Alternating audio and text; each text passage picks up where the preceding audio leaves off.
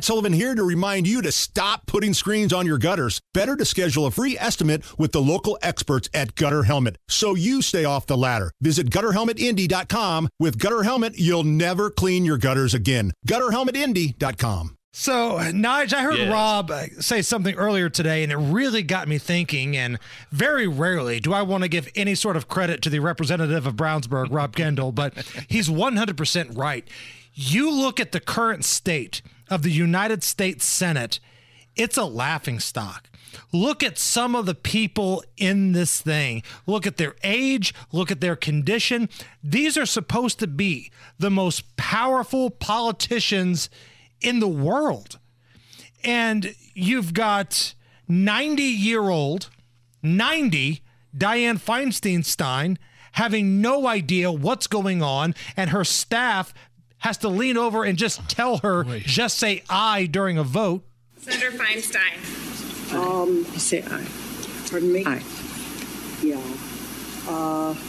Just say I would like to support a yes vote on this. It provides $823 billion.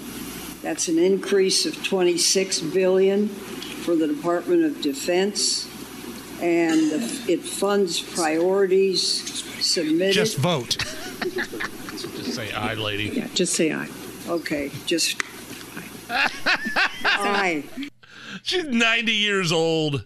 Holy God, that's embarrassing. And this comes shortly after Cocaine Mitch McConnell, who's older than hell, freezing up in front of reporters. Operation and a string of Now, I'm not going to play the whole clip because he freezes up for like 30 seconds. Yeah, and then one of his aides comes up and says, Mitch, do you have anything else to say to the press? I mean, we're hearing reports that he also fell back on July 14th. He had a bad fall, banged up his head last year. And then he's not old, but he's certainly in no condition to make decisions for anybody else. Fetterman. The 95,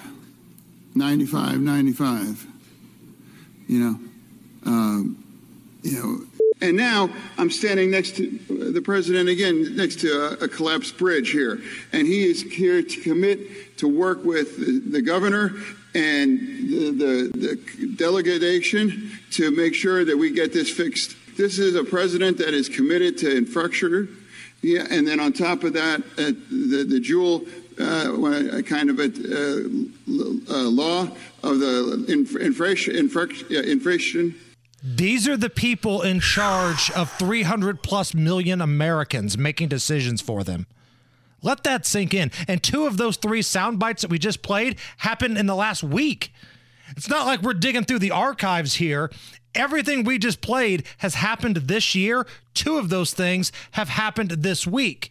And if that's not bad enough, think about who the commander-in-chief is. America is a nation that can be defined in a single word. I was in the foothills of the Himalayas with Xi Jinping. But I might point out, when I went to Dearborn, driving that, was up there. I don't know, man. Gosh. I think the press thought I was crazy. I enjoyed it so much going up in your new EV factory and that Hummer. Get ready, pal. You're going in for a problem. True international effort to pressure. True international effort to pressure. True international effort to pressure. These are the people making decisions for us. Now, who's to blame? These geriatric losers or these people who have no business being in this position of power due to their health situation, or the people that keep voting to send them in these positions? Or the people that keep pressing them to campaign when they should be resting, like Fetterman's wife.